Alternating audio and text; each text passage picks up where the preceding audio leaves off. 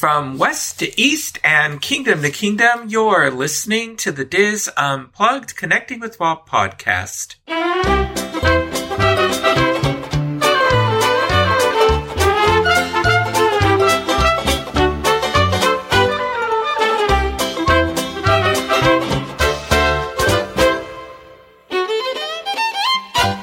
Connecting with Walt is brought to you by Dreams Unlimited Travel, experts at helping you plan the perfect Disney vacation. Visit them on the web at dreamsunlimitedtravel.com. Hey there, hi there, ho there, and welcome to episode 211 of the Diz Unplugged, Connecting with Walt podcast. I am your host, Diz historian Michael Bowling, and I am joined by my co-host, executive producer, and good friend Craig Williams. Craig, how are you today? I'm not too bad. How are you, Michael? I'm doing well, thank you. I am sure you have been busy working on what is going to be a record-breaking video called It's Raining Iguanas from Out of the Sky. Iguanas. No need to ask why. Just cover your head and close your eyes. It's raining iguanas. Michael, that was big news out here. The commitment that you just put forth is unmatched by anything that we've ever had anywhere else on any of the shows. I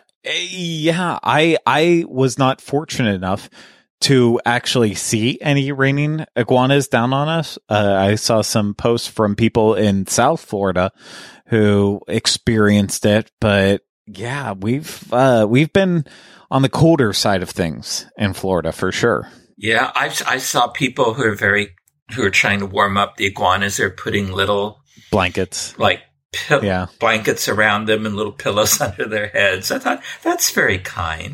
It's very nice for them. I'm not sure if they deserve it, but you know what? They're getting it anyways. Well, speaking of iguanas, because there are iguanas in what we're going to be talking about today, and that is I attended a couple of virtual panels that were put on for members of the Walt Disney Family Museum, and the first one is going to be on the making of Encanto. And then the second one was on the making of the television series Zorro. And of course, in the locales that both of these films take place in, there are iguanas. So let's start out first with the making of Encanto panel. And this was hosted by Tracy Timmer of the Walt Disney Family Museum. And the panelists were the two directors, Jared Bush and Byron Howard, and then one of the producers, Yvette Marino. And they started out by showing the 60th, first of all, they started by saying this is the 60th animated Walt Disney film. And then they showed the sizzle reel of the title cards of all the animated films. And they showed this same sizzle reel at Destination D23. I have no doubt we'll see it at the D23 Expo. And maybe. And every other Disney event that there's going to be. I mean, after this one, they're moving past 60, though. So they want to look forward to the future. So maybe we'll see a new version of it. But at the same time, too, they took the effort to make the sizzle reel. So you're probably right. We're going to see it for a long time moving forward. Yeah. So they talked about how this was the culmination of years of work of hundreds of people. And Byron said that he spent 5 years and 8 internal screenings, and there were 1,000 scripts for this. And Jared and Brian, as you probably know, they first teamed up on Zootopia. And they said both are lifelong musicians. They both play they both played the trombone. And they wanted to take a fresh approach to musicals. So they teamed up with Lin-Manuel Miranda. And Jared, of course, had worked with him on Moana. And they talked about what was the most important and sort of commonality that people have. And they agreed it was family. So then the central question became, for the film, how well do we know our families, and how well do our families know us? So they said 4 years ago, Jared was having dinner with his sister, and he said how great it was that their parents told them to follow their dreams. And she said, I wasn't raised that way. And he realized that she was older. And she was the guinea pig sort of for how he was raised. So even though they were raised in the same household, they had very different experiences. No. And so it was all about perspective and how they were raised differently under the same roof. I think one of the things right away that you mentioned that I find fascinating that I kind of heard a little bit about on a different podcast, not ours, obviously, but it was talking about Frozen and pointing out like how far Disney has come over the years that, a lot of these new movies like Frozen and Encanto have gone through hundreds of thousands of script and story changes, whereas like old school Disney, it started out very basic. Like I believe Snow White started off as like just a series of notes and eventually flourished to what it became through, obviously writing more and through storyboarding. And that's how the story came together versus some of the movies that are made now that are like, we need to have this script perfect to a T before we can start on it. And it's so fascinating to hear how much work went into Encanto, how many changes were made right at the start. Again, what you said, 1,000 is, I believe, the exact number you gave. So that's what he said. Yeah. Wild. Yeah. Isn't it crazy? And Snow White started out with Walt calling everybody in, and he acted out the whole film. Oh, I mean, what a change in the company. Granted, one that would not be possible today to just act out movies based on one person. But it's maybe they're doing too much now. I think you could at least argue that. That maybe they're overthinking it? A little bit, yeah. They may be. An argument probably could be made for it, for maybe some of the storylines or lack of storylines or things like that. Not that we're going to do that here. That's not our place. No. Now they chose Colombia as the setting, the home of they said the magical realism.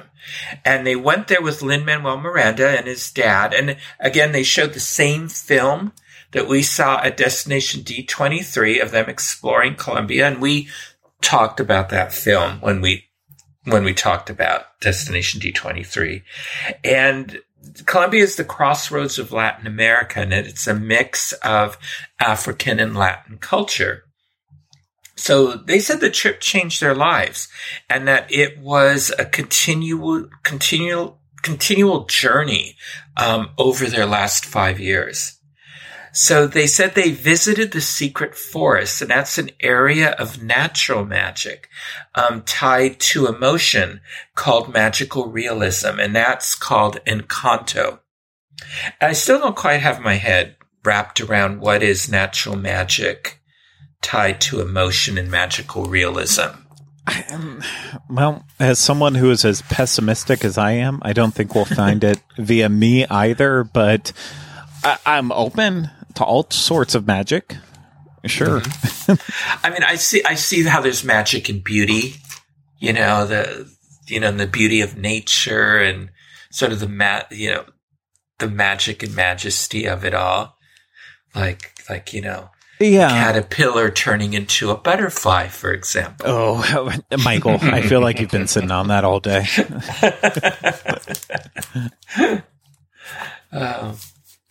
But otherwise, when they infused magical realism with family, and where the family lived in Encanto, they said the story came together. So they realized that the family's house could have powers, just like the ocean in Moana. Could be a character, but the house could also have an attitude. And they said each room is unique and it reflects the personality of each family member. And the house reflects the family. So if the family is playful, so is the house. And if the family is stressed, then the house cracks. And so I think when we think back to the different scenes, like Maribel with Antonio and how the house is reacting with them in their conversation, you can see that. And so it's interesting to go back and see the different character interactions and then how the house reacted. Yeah. I see it to an extent for it. I don't know if they sold it too much. I mean, I do think that the house directly correlates with Mirabel's feelings more vividly than a lot of the other characters, but I do see it to an extent, but I guess a little bit was lost on me. But I do see it. It's there. Yeah, I agree. I do think it's there. So, and then they talked about the Colombian Cultural Trust. And Juan Redden and Natalie Ozma, they were there from the beginning, and they reviewed every script and they attended every screening. And we got a little into, when we talked about Encanto again in our Destination D23 episodes, we talked about this Colombian Cultural Trust. But they had experts in all areas, music, art, and culture. And then they had Familia. Those are the people from inside the studio who read every script, attended every screening, and they were very honest with their feedback. And they sort of stressed how much honesty there was with the feedback they received. So I got the impression there was an abundance of honesty in the feedback at the screenings. Yeah. So, and their hope was that everyone would see themselves in the film. And then there was a Q&A. The first few questions were prepared by Tracy Timmer, and then the others were from the listeners. So they said after Zootopia, Jared and Byron agreed that they wanted to work on a musical. So they asked, what led you to that decision? They said they loved music, and Jared was having an incredible experience with Lynn. And they said In the Heights was in production and Hamilton hadn't been made. So they thought listening to music for the next 5 years would be awesome. And then they asked, and then the next question was, how was working with Lynn on Moana and Encanto? Was it the same and it was different, or was it different? And they said the key difference was Lynn was brought in late on Moana. And on Encanto, Lynn was part of the creative team on day one. So they knew what the stories and the goals of the characters were and how they would get there musically. Yeah, and I think that's pretty evident. And there is no doubt that Lin-Manuel Miranda has a place in Moana that is carved out for him.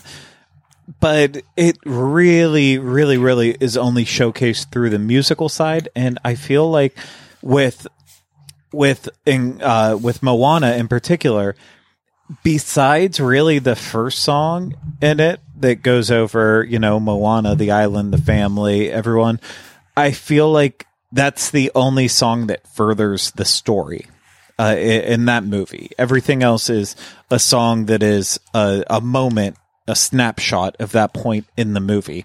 Whereas Encanto, you can, even though I don't think that all of them are created equally, I think you can make a better argument that all of the songs in Encanto help to further the story of the movie. And the only way they can truly accomplish that is if the songwriter is an active part of the storytelling. So I can definitely see the difference in his involvement on Moana versus Encanto. And, whether or not I feel like Encanto was a better success for him than Moana, that's a different story. But I can definitely see that he was more involved this time around. Yeah. Yeah, I agree.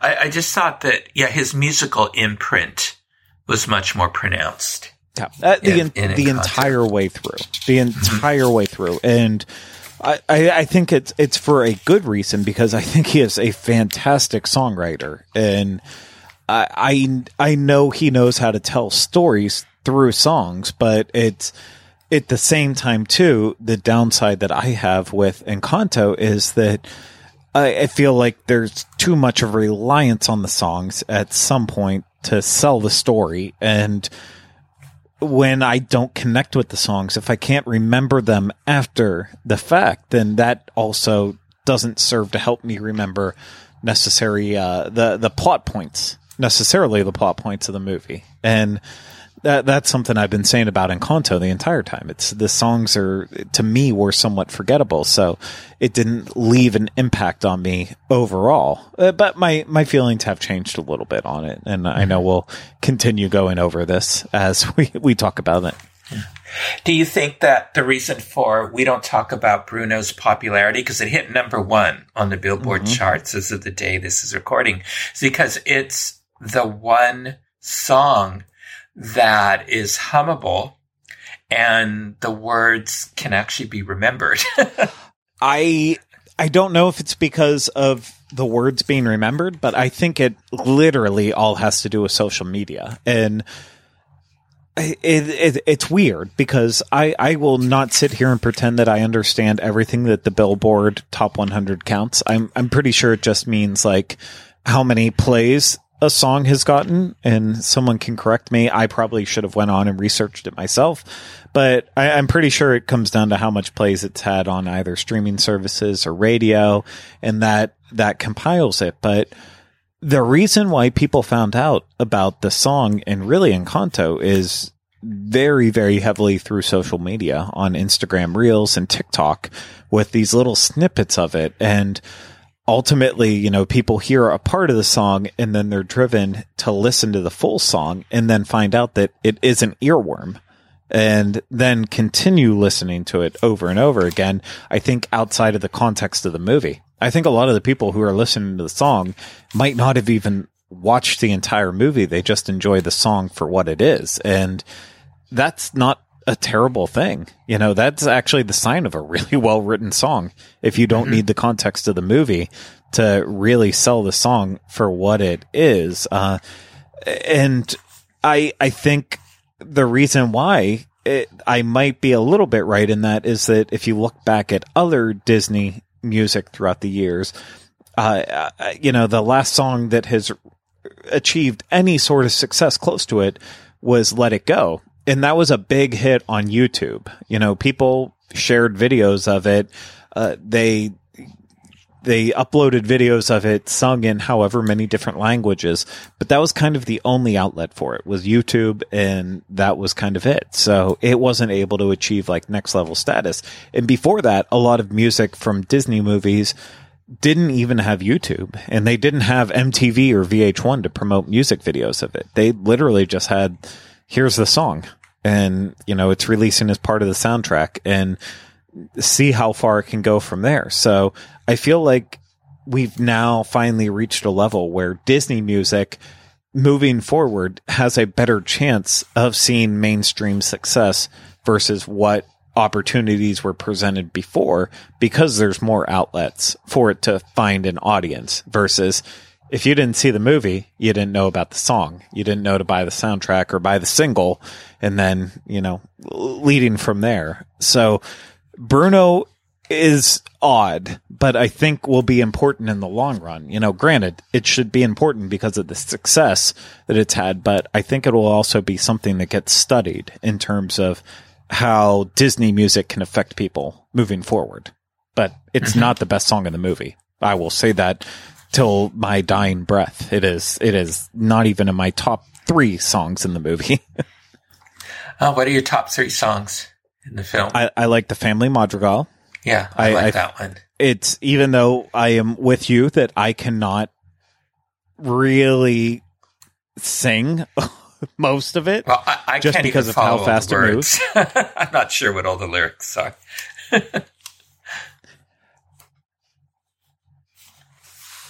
Yeah, it's so quick that the song moves so fast that it's really, really hard to keep up with it. But it's still a good song.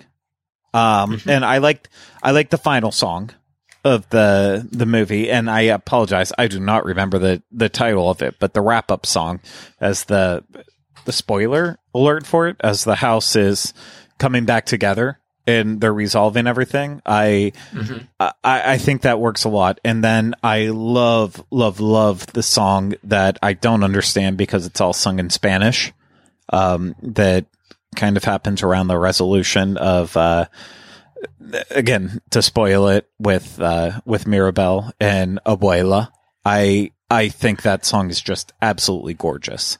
And it's gorgeous. They have the translation, I think, in the closing credits. They do. And it's all about butterflies. The butterfly is flying with it. I just think it is perfect, and it is so different from what you're used to hearing. So those are kind of my three favorite songs, and everything else just feels like little glimpses into the different moments of the movie. Not that they're bad songs, just they did not resonate with me, but they've clearly resonated with other people. Yes, yeah, absolutely. I think one of the things about Let It Go, one of the sort of propelled the film was, didn't they release Let It Go like weeks before the film onto YouTube?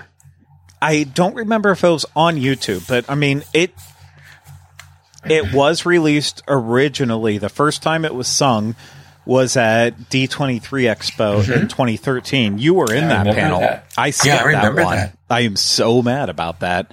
Because I went to the live action panel with you and Tom, but I skipped the animated one. And then the way you were raving about it, I was like, why did I waste my entire first day not going to this big panel? So then that's why I went to the second day with the live action. But yeah, you got to see it at that one, and that was the first time it got sung. And I know they published videos of that performance that Idina Menzel did on it, and it kind of started to grow from there. And it did technically come out a little bit earlier because World of Color Winter Dreams showcased it as part of that show at DCA. That was like, I think, a week or two before the movie came out in theaters. So they set the groundwork for it. But with Frozen, I also don't think with like Let It Go and the movie in general, I don't remember it being like a big hit the first couple weeks of it being out in theaters. I remember it picking up steam in December, and then January they re-released it as a sing-along, and February it continued being released in that form too. And I feel like that's the same life that Encanto has seen. That, while it wasn't re-released in theaters, it kind of picked up steam right around Christmas, and then January is when it really, really kicked into high gear. So I think there's a lot of similarities, at least, between the two movies. Just maybe now Disney music has a bigger audience than it did back then. Well, now, the next question was, what was it like working on the film remotely during the pandemic? And they said it was tough. They went home when production on the characters began. Then the next day they started strong, doing all the discussions, and they said it was a tribute to the production team, and that everyone pulled together. And then there was a question for Byron. How do you draw? How do you draw on your background in animation when directing? And he said he worked on King of the Jungle, which of course became Lion King, when everyone wanted to work on Pocahontas. And then he saw the surge in CG, and then the change in animation after Lilo and Stitch. And so he said it's this 100 years of dedication at Walt Disney animation that just inspires everyone to work so hard. And then Jared said Byron is a mentor and a teacher and is the best at getting emotion and drama across and he teaches that to others. And Yvette then said that Jared can see the storyboards and then somehow translate the story then to the scene, to the screen, I should say. And then the next question is, did you draw on your family dynamics when working on this film? And Yvette said that the family is Mexican and American. Her family is Mexican and American. And she had 3 other sisters. And so that was everywhere in the film. And Jared said working on the film is therapy, and it helped him to understand his family differently. And Byron has an Italian grandmother and who had 3 sisters, and they were the core of the family. And his grandfather built a large house in Italy, and there was a floor for each of his 5 sons and their families to live in. Can you imagine? And then due to the Depression, they had to move, and they scattered like around the world. And so from the letters, he read how much pain it brought them all to be separated. So, and then did they consider having a villain in the film? And they said there was so much going on with the family dynamics, they didn't need a villain for conflict. In early storyboards, they had another house that was competitive with the Madrigal house. Also, and then in another version, another script, they had the house in love with another house, but there was a house in between that was in the way. And so they said maybe they'll have that in the sequel. Interesting. Yeah. So then Jared was asked who's your favorite character? And he said Maribel, because he is the most like her and feels the most connection to. She has issues with self-worth, and she does, and does she measure up to those around her? And he feels sort of a connection to that working at Walt Disney Animation. And it, she is a dork and an underdog, and so is he in high school. Yeah.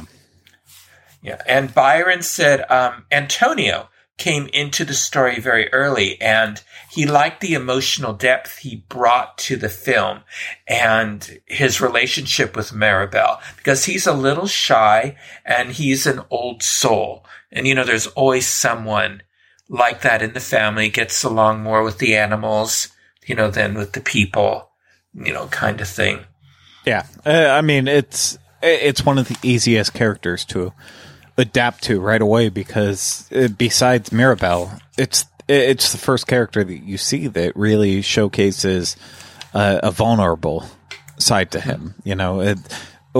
Getting ready to go see what door he gets, but being too afraid to go alone and needing Mirabelle beside him. I mean, it's one of the most moving moments of the entire movie. So a great character. Absolutely. And then he uses his gift to help out Maribel when she needs help, because the rats, bring him in on what's going on. Yeah. Plus with comic relief too. And on top of it all. So even more perfect. Yeah. And the vet said Mirabel and Felix, she said they're the best, hands down. Yeah. But she didn't get into it too much why. And they also like the creativity of fans on TikTok, like you brought up before us, Craig. So, of course, somebody posted on our, Connecting Us Walt Twitter page. Did you see the Country Bears version of We Don't Talk About Bruno?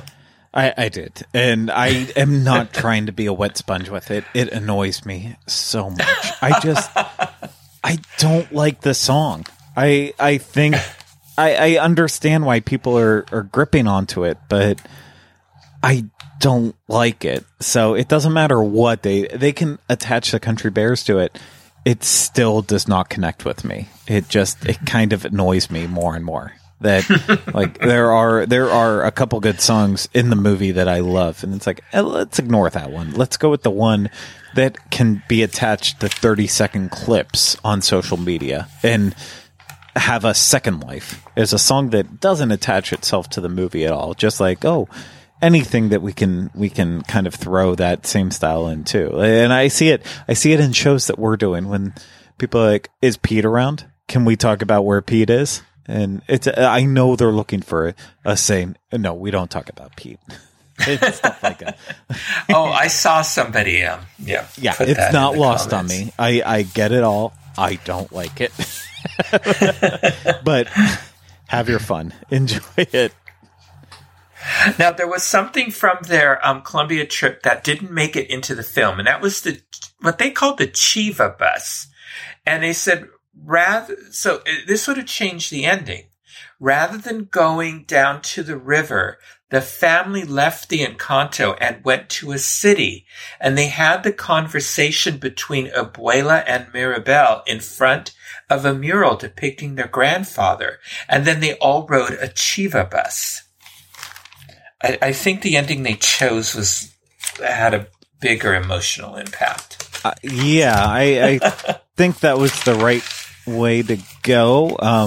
I'm looking up what a Chiva bus is right now, and I cannot picture it in the context of the movie. But also, that's part of it too. It's like a Chiva bus scene, like that would kind of dictate this movie being in a time where cars were a thing, and I don't necessarily see that movie in that. Like, there's obviously some context to it that would lead it to believe, like, oh yeah, it's, you don't really know what time period it's in, but it seems like it is a fairy tale, like more pre our time period, and I like the idea of that.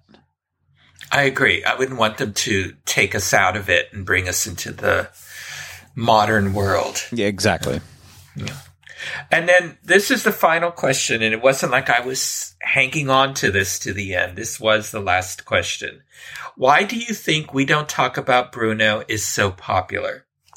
Byron said, because it's so far it's the way everyone's voice blends in. Yvette said, it's her first grader says everyone at school is singing it. So she doesn't really answer the question. But no, I think it comes down to the way that the song, the basic premise of the song, not necessarily the words, but the actual music behind it. The dun and dun dun dun dun dun dun. Like, that is something that you can attach any words to, and you're still going to feel that music. And it just happens that with the actual music that they wrote to it, it's the We Don't Talk About Bruno. It can be applied to a million things. It's We Don't Talk About Pete. Like, it can be that. It can be it can be anything. And then you can take that and you can transform it another way. And like with how social media is today with TikTok, you can put a song like We Don't Talk About Bruno to it, and the context of the video can be like, oh, I don't want to tell you the secret, and I'm going to use this song to tell you I'm not going to tell you the secret. And all of a sudden, it gains a second life. So it's just, I don't know if this song 10 years ago would have had the same impact that it does now if it wasn't for the current state of the world, if it wasn't for TikTok, if it wasn't for Instagram. I think the beat would still attract people, but the fact that there's an outlet that people can use the song in a different way, I think that makes the biggest difference to it.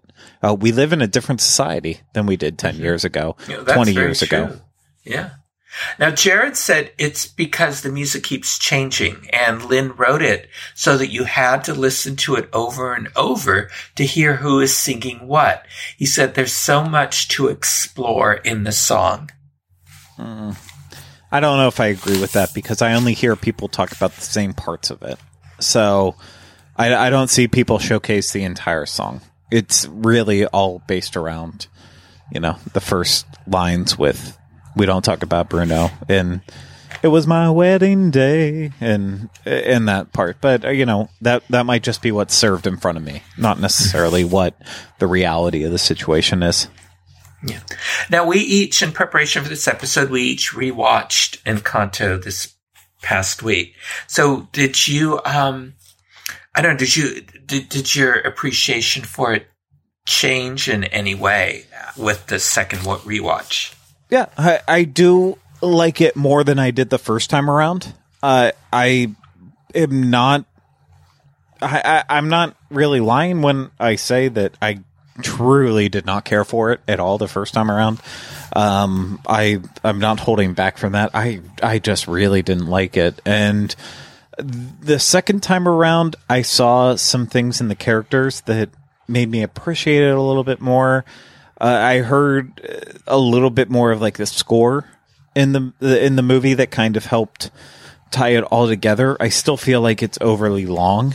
I feel like there's some songs that didn't need to take place in it, but I like it more as a movie. I still don't think it's.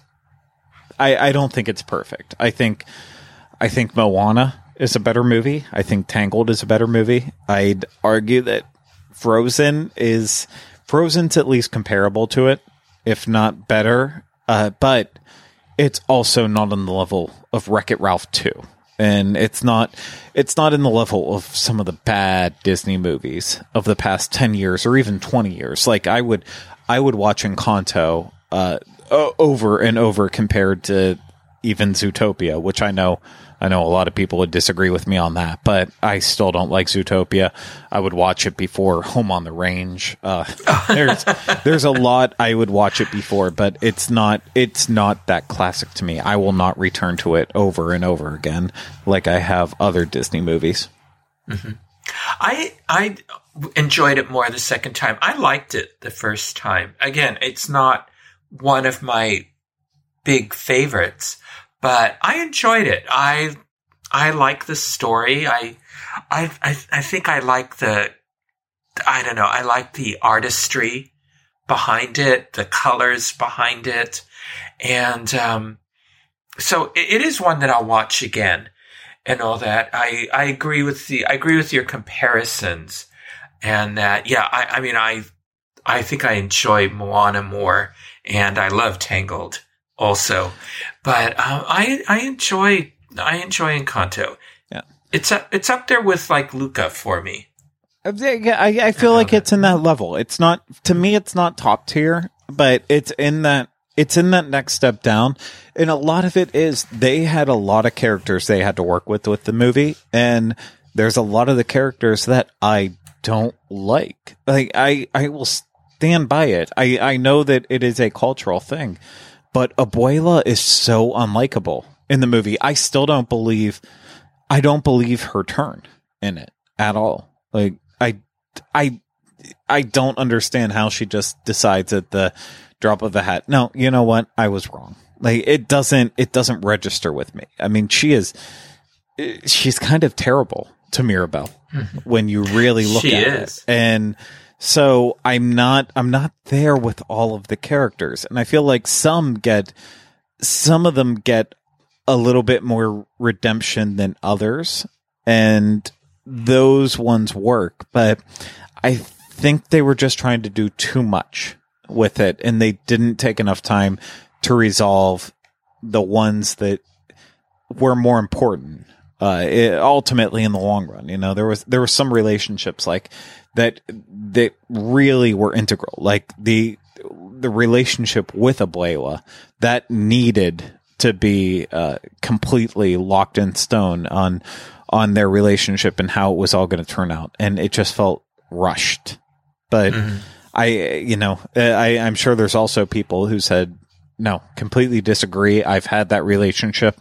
I've been a part of that, and I totally reflect with it. That didn't reflect with me. And that's okay. We're not always going to be the number one audience for every single movie. And that's like with me with Zootopia.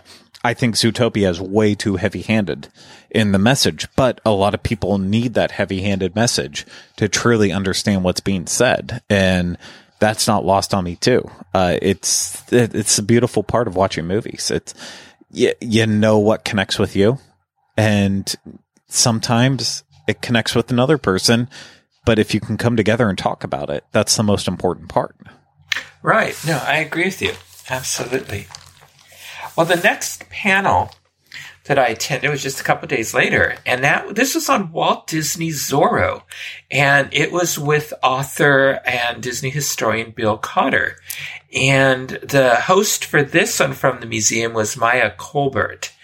And so, Craig, have you ever watched the Zorro television series? I've watched the series as a whole through the Disney Treasures set, but I haven't actually sat down and watched the individual, the movie that's on Disney Plus that you can watch. The Sign of Zorro. Exactly, yeah.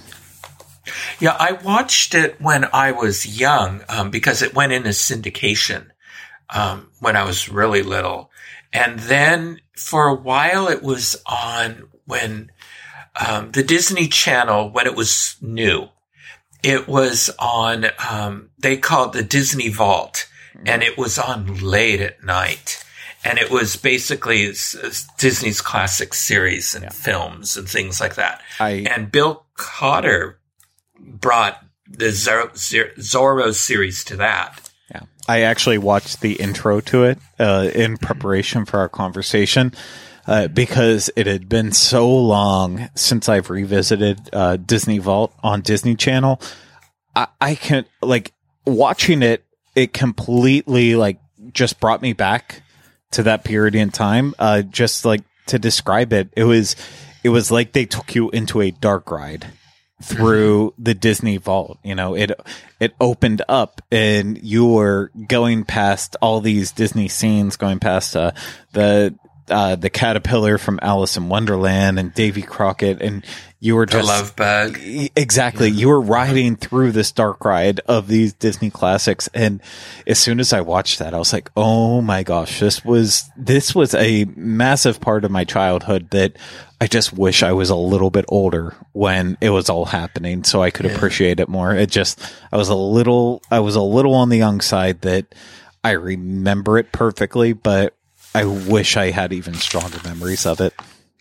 Yeah, this is the golden age of the Disney Channel. I love this version of the Disney Channel. So Bill Cotter said that he watched the Mickey Mouse Club with his brother, and that led to his working at the Walt Disney Studios in 1976, which is where he met his wife.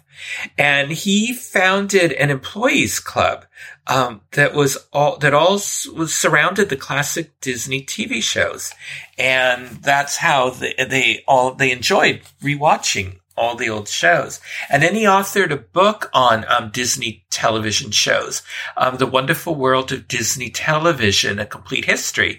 The book is out of print now. I have it in my collection, but it's very comprehensive. And he's written 13 books altogether.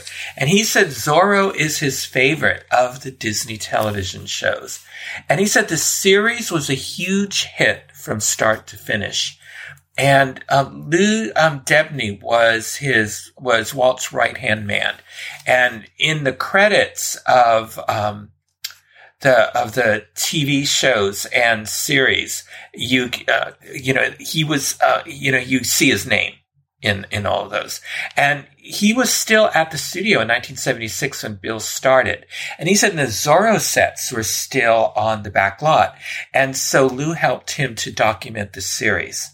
And so Zorro, though, initially began in 1919 as a pulp magazine by Johnson McCulley. And the story was titled The Curse of the Capistrano.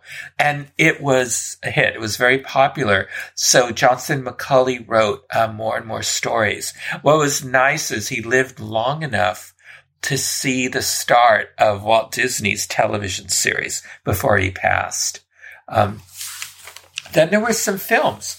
There was a silent film with Douglas Fairbanks, The Mark of Zorro. Then there was the Tyrone Power did a talkie. It was also called The Mark of Zorro.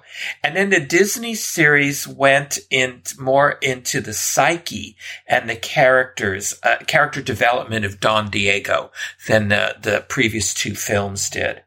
And so Walt's dreamt of building Disneyland, but he didn't have the money. So Walt bought the rights to Zorro under Wed Enterprises because Roy wouldn't pay for it. So then Walt wanted this series to be authentic. So he sent a crew to Mexico to take photos, and they spent $35,000 on furnishings for the series. And some were later used in other films, like in The Parent Trap. And then ABC Television then said that they would help finance Disneyland if Walt did a television show. And of course, that became the television show titled Disneyland. So Walt shelved Zorro. But then with the popularity of the Disneyland television series, ABC wanted another TV show, and Walt needed the money to expand Disneyland. And he already had the rights to Zorro. He had already invested in it, and he didn't want to do a pilot, so he just launched right into producing the series. And so they built the sets for Pueblo de Los Angeles at a cost of $100,000, and it was later replaced by a parking lot in the 1990s, a parking structure in the 1990s. And Bill showed a model of the whole set, the outdoor set that they used, and it was really detailed, this set. The De La Vega Hacienda was built in a soundstage with a cyclorama for the backgrounds because they had daytime and nighttime background scenes. And then the water tower, though, became an issue because it would pop up in the views. And so Walt was under pressure to tear it down. And it wasn't just for the Zorro series. It was for everything they were using the backlot for. This water tower was a problem. But it was needed for water pressure on the lot. So it stayed. And so Disney also used the Zorro set for other things like Monkeys Go Home, The Treasure of Matacumbe, and they rented it out to other studios as well. So they also built, and they went into such details.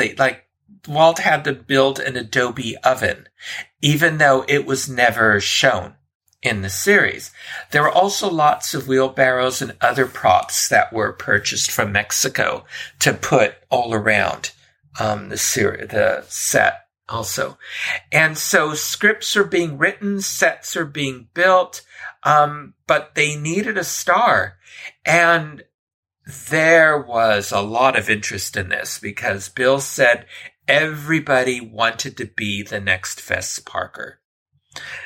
Because of his success with Davy Crockett, and also because they wanted the cut of merchandise that Fess had in his contract.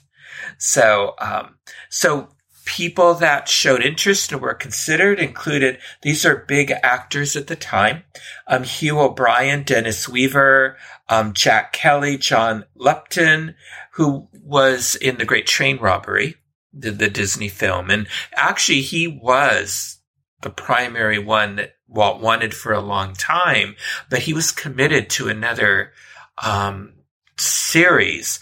And which I don't remember, I didn't jot down the name of the series. I remember it was one I watched when I was a boy. And it was a Western kind of thing. And Walt was even looking into what would it cost to get him out of that contract. He was so serious. And David Jansen was another one. But then Walt decided he wanted the character of Zorro to be more important than the actor. So then he decided he wanted to go with an unknown so that the actor wouldn't overshadow the character. So they looked at between 200 to 300 actors, and they called in a few for screen tests on the set to test for the role. And so Armando Silvestri was a popular actor in Mexico, and he came close. And so Walt figured, well, in the United States, people wouldn't know who he was. But he came very close to being chosen, but Walt felt he didn't have the presence for Zorro. But there are photos of actors in the archives, but the problem is there are no names. And Disney didn't keep the film of all the screen tests. So there are 4,000 photos of the Zorro production in the archive. So Bill showed some of the photos of the unknown actors who were doing screen tests for Zorro, hoping that, does anybody know these people? Tony Russo was almost Zorro. He was an excellent swordsman, but Walt felt he didn't come across as sincere, that he was too self-confident with the character. Walt wanted the character to have self-doubt. And because if you remember from the television series, the character Zorro had to pretend he was a bookworm and sort of more interested. It was sort of a fop, as they would have said back in those days, and not the athletic swordsman that Zorro was, because he had to protect his identity. So he had he was tortured by that. Because, he could never get the girl, because if he felt it would put her in danger if his identity were found out, things like that.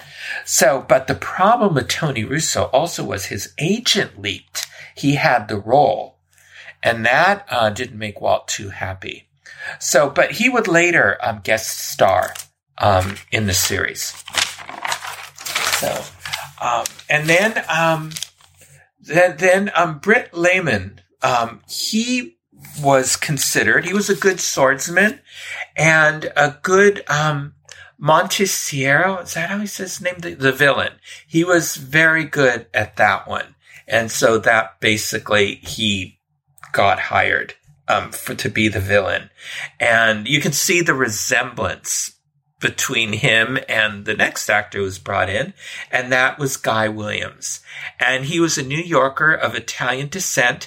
He had some minor acting roles, like Bonzo Goes to College. He had acted in the series Highway Patrol, and also I Was a Teenage Werewolf.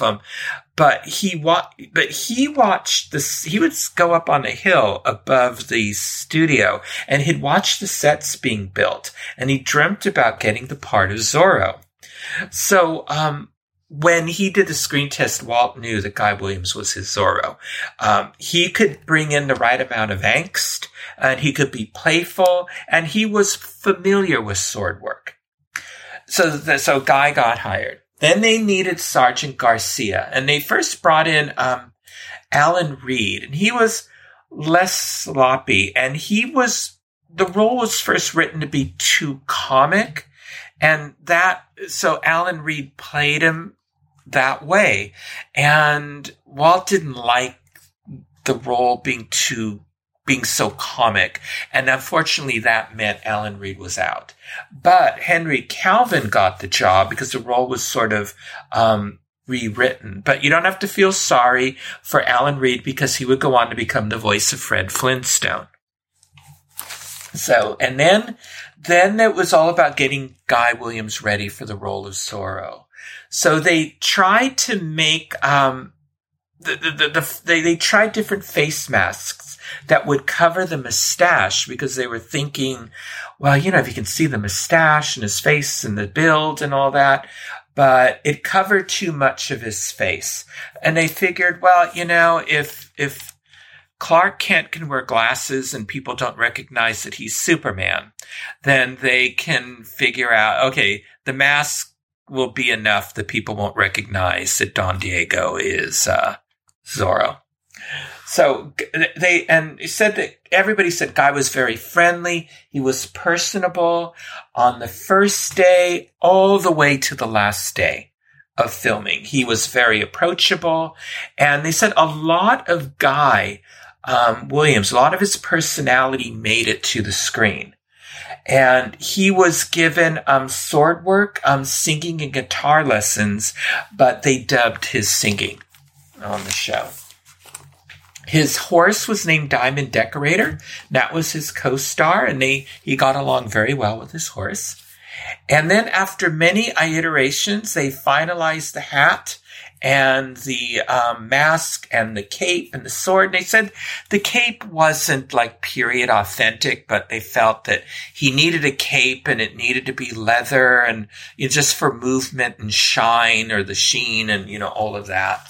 And then they built a library set and they filmed Guy Williams talking about Zorro. And then he came out as Zorro. And this was to convince the ABC affiliates, the sponsors, and the merchandisers to sign on to the show. And this film has been lost. And Bill Cotter's just hoping that someday someone's going to be in the archives in one of the warehouses and they're going to open a box and they're going to find this film in there. So then, it's the Disneyland show's 4th anniversary episode and 4th anniversary show. And it's September 11th, 1957. And basically, Walt runs a commercial for Zorro. And this is where that famous photo of Walt sitting in a director's chair surrounded by the Musketeers and Tommy Kirk comes from. It was a great intro to the show. By the end, all the Musketeers are pretending they're Zorro and they're making the sign of the Z in the air and all of that. I mean, you couldn't have asked for better promotion, for kids for the show. He said they spent $35,000 on the furnishings and then another $30,000 on props. And then they also, which was a lot of money for a television series back in the day.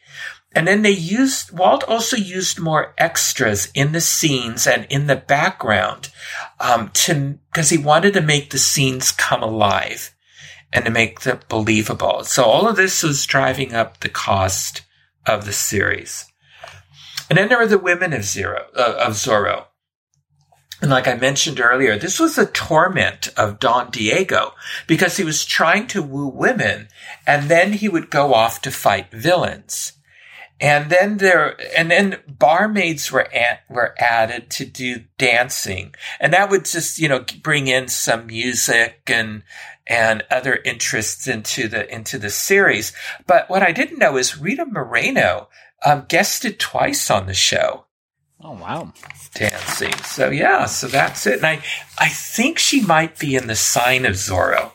Not sure, but anyway. And then they did audience surveys. And the adults liked the romance, but the kiddies didn't. So they dialed down the romance in this series. And Annette Funicello was a big fan of Zorro and of Guy Williams. So for her 16th birthday, Walt gave her a part on the show. And then they gave her another role for the hour-long episodes. And then many episodes had historical backgrounds. Things about like there were bandits in it. There were soldiers not being paid. They dealt with drought. They dealt with indentured servants, and he showed some of the scenes of these topics being dealt with. And he said some subjects were controversial. For instance, there was a scene where a rich fellow played by Jonathan Harris, who of course go on to co-star with Guy Williams in Lost in Space. Jonathan Harris was Dr. Zachary Smith. So they showed, he's a rich merchant or something. And he's buying a candelabra from a peddler. Well, back in those days, someone in the upper class like that would never hand the money directly to someone beneath them. So what he did was, the Jonathan Harris character, he handed the money to his servant, who then handed it to the peddler. So there are a lot of little details in there. There are a couple of other controversial things I picked up in the Sign of Zorro when I watched it on Disney Plus as well, that they tackled. Now, in the day, the average cost of a half-hour show was $13,840. of course, this Zorro did not cost this. Walt was spending $82,000. So no one advertiser could handle sponsoring this show at this cost. So 7-Up and AC Delco would alternate commercials. So they would run a commercial for 7-Up, and then they would say, and now here's a word from our other sponsor, AC Delco. And they would just go back and forth with the commercials.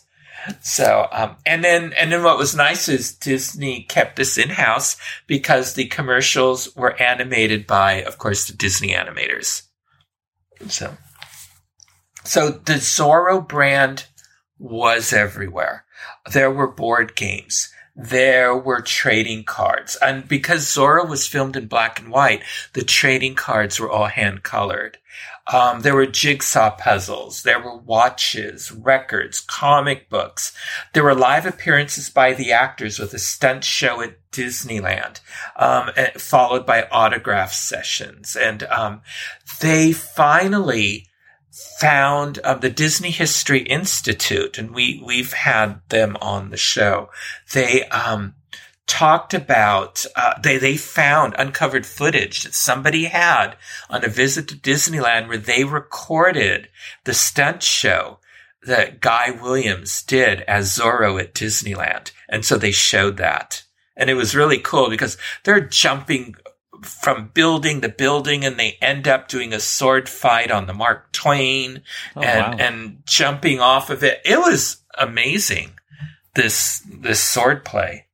So, and this was one of the few shows that Walt did in black and white, and because he didn't think there would be a market for it overseas. So, for an overseas theatrical release. Yeah. So he did the U.S. theatrical release that is on the Disney Plus, but later they were colorized, the series, but it was never filmed in color. So, and then this was so popular that the sponsors and affiliates and executives all wanted to visit the Zorro set. They wanted to meet Guy Williams, but they kept getting in the way. So the studio had to start pushing back on the visits. So the Nielsen ratings for the show in 1957 and 58, they had a 35.7 audience share, and in 1958 to 59, they had a 38.9 audience share, which was, fantastic.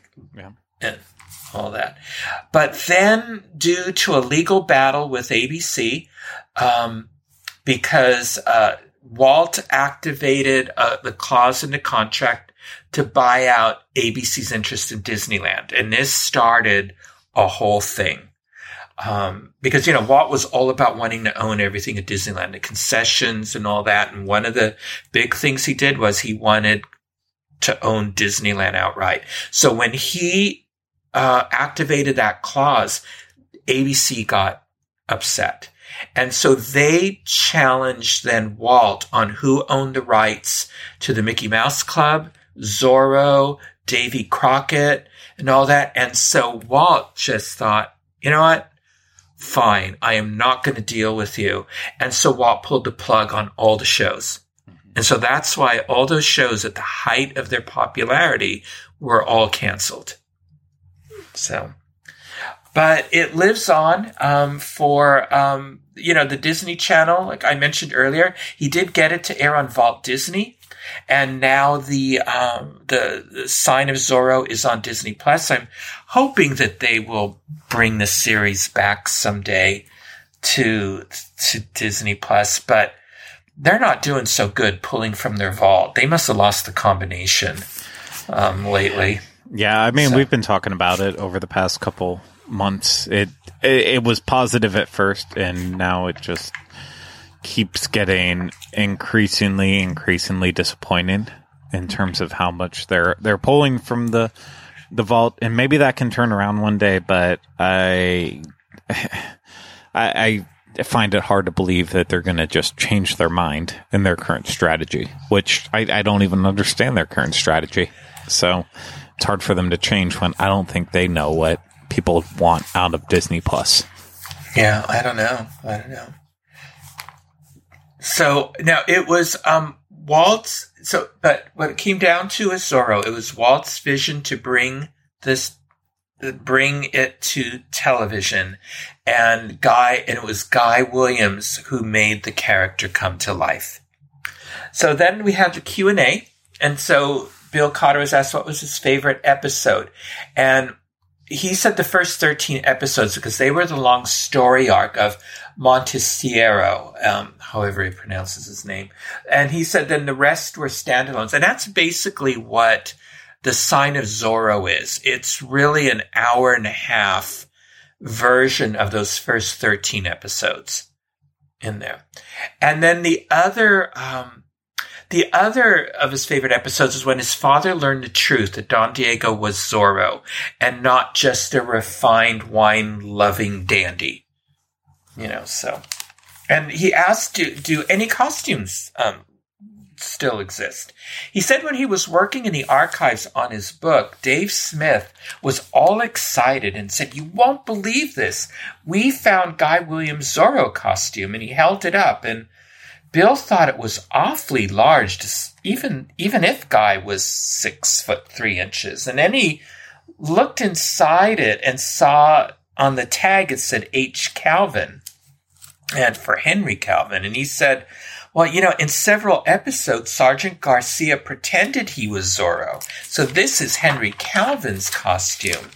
And Dave was very disappointed and said, "Oh no, we've already put out a press release that we found Guy Williams' Zorro costume, so don't tell anyone." So Dave was really excited. He was quick to issue that press release. I bet. Yeah. But it was later downplayed. And until they did find Guy Williams' actual costume, and it has been on display at several D23 events. And then Bill Cotter said, this is going to be another one of our little pet peeves, Craig, that we've talked about. Bill Cotter said Disney has all the music tracks from Zorro. And he's been trying to convince Walt Disney Music that there is an audience for a multi-album set. Oh, where is it? Well, I don't know. Again, we've talked about how, it seems like Walt Disney Music, all they're interested in is those picture discs and things. Yeah. So. No, I it's hard to believe something like that.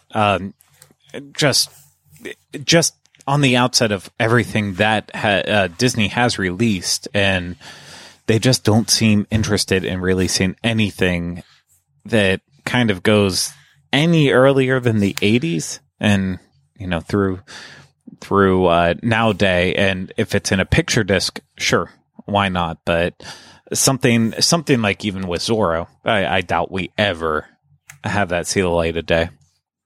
No, I don't think so. I would be surprised. It'd be nice if we got at least like one disc of something like Zorro's Greatest Hits or something. I don't know. But maybe it was I think I'm pretty sure Annette sang a song when she appeared on it. I think she sang. You think they would pull that? And of course, Out of the Night, the theme song and, a couple of other songs. There's probably at least one Zorro love song.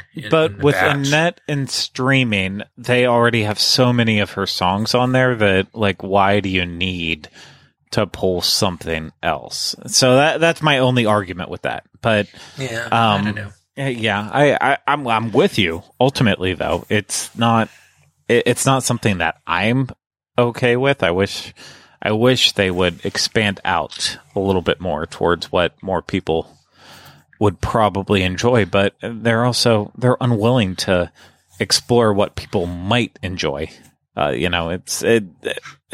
that's just aggravating. Like, put stuff out there, see what people actually want. If you put something out and no one pays attention to it, you know what? that's fine. That's okay. Don't do that again. But give movies a chance before you just shutter them away. Mm-hmm. Well, I hope you enjoyed, being with me on these members-only panels that the Walt Disney Family Museum put on. And if you want to also be a part of these member-only panels, you can become a member and support the mission of the Walt Disney Family Museum, which, of course, helps us all keep our connection to Walt alive, just as this show tries to do. So if you go to waltdisney.org, and you can find out information about upcoming activities, events, buy tickets to the museum, and also find out how to be a museum member. I'm a charter member, and I have never regretted it. So, and I'll definitely bring, share more panels with you as time goes on. But now it's time for This Week in Disney History.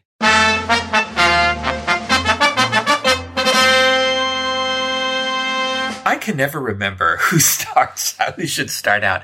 I think it's my turn this week, isn't it? It should be your turn. However, last week I was not prepared, so I pushed it on you. So technically this week it should be my week, but I can go if you're ready for me to go. Oh, no, yeah. Go ahead.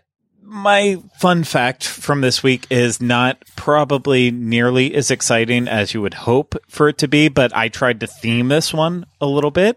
This is the week that the Olympics is beginning for all of us around the world, and yes, it is. For better or for worse. Well, that is a good point, and we'll have to see how it all plays out.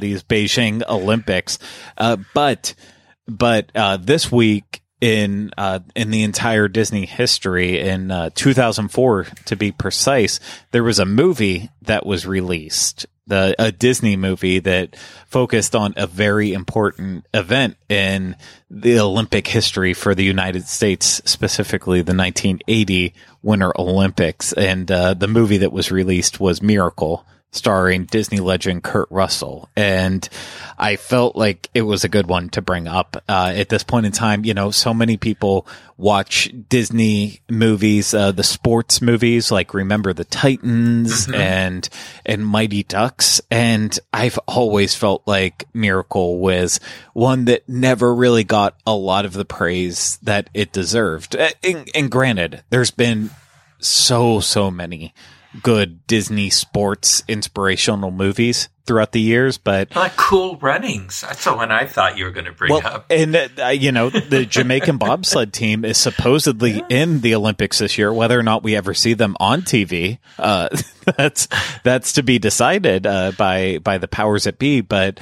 I mean, there are so many good ones. Even in some of the recent ones, McFarland USA, $1 Million Arm.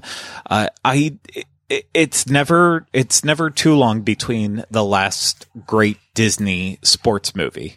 But for me, Miracle, it hits that sweet spot. Granted, I am a hockey fan more than any other sports.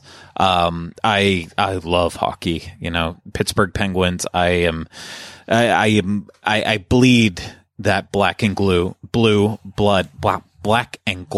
blood, of a Penguins fan. And, I think it is just such a good movie. And it's one that, with the Olympics being a part of our current time period, I feel like it's not important to remember, but if you're not watching the Olympics for whatever reason, you might not be watching. Maybe at the very least you can watch a movie based on the Olympics, and Miracle is a good choice, at least in my book. I agree. I think it's a terrific film. Yeah, and I agree it did not get the buzz that some of the other Disney sports films have gotten in the past. It kind of came out in that time after Pirates of the Caribbean, and I think similarly close to Haunted Mansion. So it was at a kind of a rough period, I would say, in Disney movies, where it's like everything kind of got compared to Pirates of the Caribbean, and that just was not feasible. That was kind of a movie that lived on its own. So it was unfair to compare anything to it, but it obviously did if it had the Disney name on it. Mm-hmm, mm-hmm. So, well, my interesting history tidbit took place on February 10th, 1906. This was a turning point for the Disney family because Elias Disney sold his Chicago house on Tripp Avenue to Walter Chamberlain, and Elias, his wife Flora, and their 5 children, Herbert, Raymond, Roy, Walter, and Ruth, all packed their bags and moved to Marceline, Missouri, which would be a turning point in Walt's life. And Walt's just always felt that those are some of the best years of his childhood, and that all the best, the most important things that happened to him happened in Marceline. Yeah. And we never would know what would have happened if they would have moved anywhere else. Like, you and I could not be talking to each other right now if it wasn't for that move to Marceline. And it's very weird to think about that, but that's true. It's very true. He could have went in a complete different direction, every step of the way. Maybe Roy would have never gone off to fight in the war. Maybe Walt wouldn't have tried to join up as well too. Like it could be a complete different world that we live in without that move to Marceline. So yeah, that's on my bucket list someday, to go to Marceline, Missouri. So hopefully, we're going to make it there one day. We're going to. Whether or not it lives up to our expectations, that's a different. I think it will. Yeah, I don't have high expectations for Marceline. I want to be moved when I get there. I want to feel some sort of spirit, and I think it's going to provide that. Yes, I agree. Okay, well, Craig, is any truth to the rumor that you and Rhino record the Universal Studio show in a Universal Studio box truck?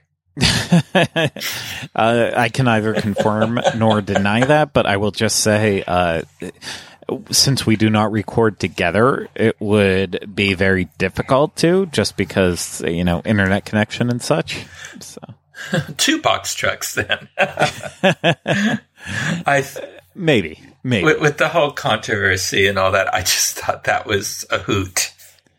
Universal posted that on Twitter. Oh, and it's been a wild week in terms of what's been happening in Disney Move, and also with Universal being so bold in terms of their social media strategy. The fact that they literally posted a picture of a box truck that just says, "Get in, folks. We're going to Universal." I mean, I don't even know how to react to that besides laugh. Like, the fact that they could turn it around that quickly is laughable in itself. Like, they had it waiting, or they're just really good at Photoshop. I'm not sure which one. I don't know. It was good. It was good, though. It was, yeah. So, very clever. Now, other controversies that have been brewing for Disney. They're remaking Snow White and the Seven Dwarfs, which I am not a fan of these remakes. But, and it baffles me how the actress that they've chosen for Snow White, because being the literalist that I am, Snow White is Snow White because she has skin as white as snow. Putting that aside, then Peter Dinklage came out complaining about Disney using dwarfs who live in caves, and why has he not had a bigger impact on this decision?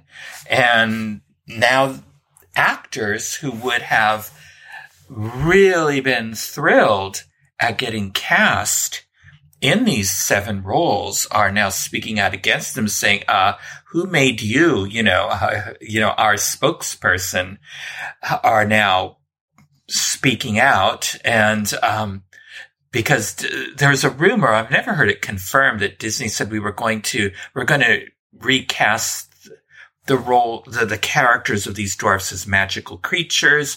I've never heard if that was really, Disney really said that or not. But I mean, what's your take on all of this? I think they should just shut down the movie and just say we're not touching Snow White and the Seven Dwarfs. We're going to leave it as the animated film and walk away from it. If I had my druthers, but yeah, anyway. I mean, I'm kind of with you in the sense that I just don't like so many of these animated movies trying to be remade for live action sense in this day and age and reimagining. I don't see a purpose in remaking Snow White. Like I have tried to see it from every side of it, and honestly, it's like many other ones, like Maleficent. It literally comes down to how can we just write checks for ourselves, and that we know that people are going to come to see it.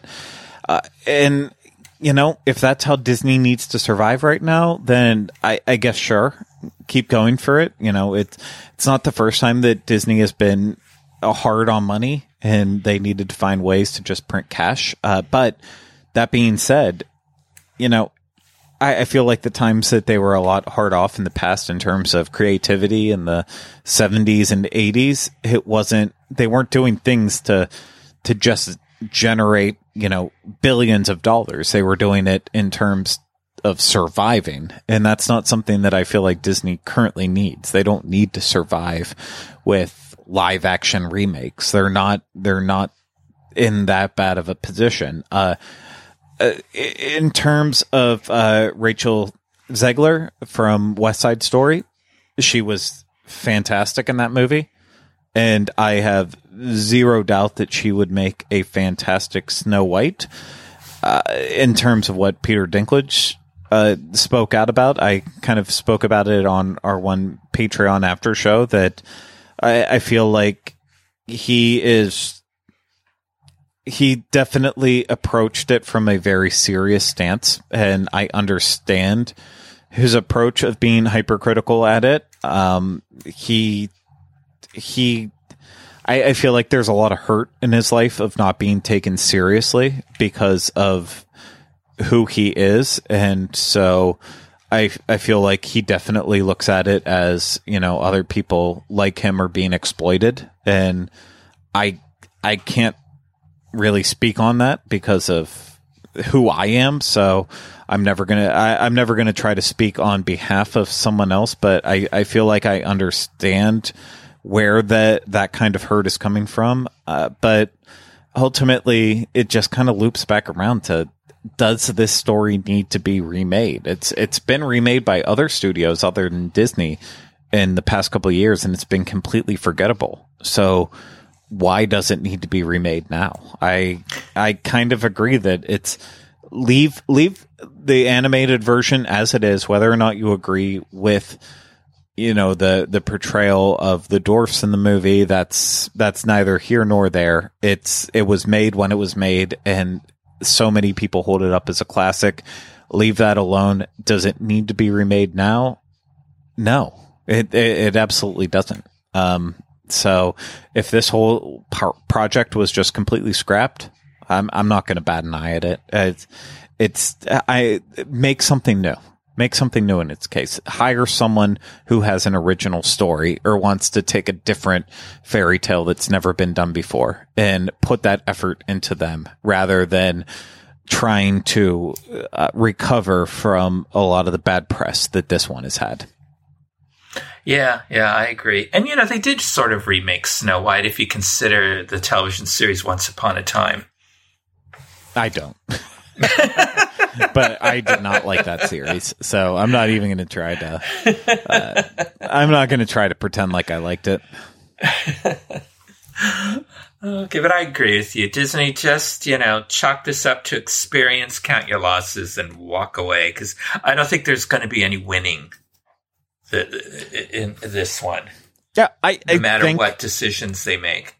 You know, a lot of us have brought it up over the years of why is Disney continually reinvesting themselves in these stories. And, you know, I feel like in certain times they've done it to a success, something that ended up being kind of beautiful out of it. Like, you know, you and I are both big fans of Cinderella. That was gorgeous. Just gorgeous. Yeah, it absolutely was. I love Pete's Dragon, the remake of that. Completely different, but I think it still had a lot to say. So I don't think the entire reimagining process has been completely worthless for Disney. I think they've done some really good movies out of it, but they've also made some really bad movies with it too. And, you know, as fans, we know that Disney isn't going to listen to us unless we vote with our wallets. And even then, sometimes they don't listen to us. But you have a very prominent actor of the last 10 years calling out a part of it that whether or not they were going to involve the dwarfs in the new Snow White movie, that's neither here nor there. But you have a prominent person calling them out and asking a question. I hope at the very least Disney and the powers that be would hear that question and say, hey, with this movie, were we thinking about that? And hey, maybe in a general sense, are some of the stories we're trying to reimagine, are they better off left as animated classics of their time, like so many of us have already said? And I hope they find that answer to it, because most of the movies they have remade have not needed to be remade. We can count the successes on, you know, probably one hand if we're being really generous. Yeah. And finally, I know ever since the year of Totally Minnie came out, you have really followed her fashion trends. And, well, of course, now to Disneyland Paris, they're debuting Minnie Mouse in her pantsuit. Are you a fan? Thumbs up, thumbs down. I wish I had enough spare time to care about Minnie in a pantsuit. Whatever Minnie wants to wear. You know what? She's been alive for 100 years. Let her wear whatever she wants. To just say you can only wear a dress, who are we to decide that?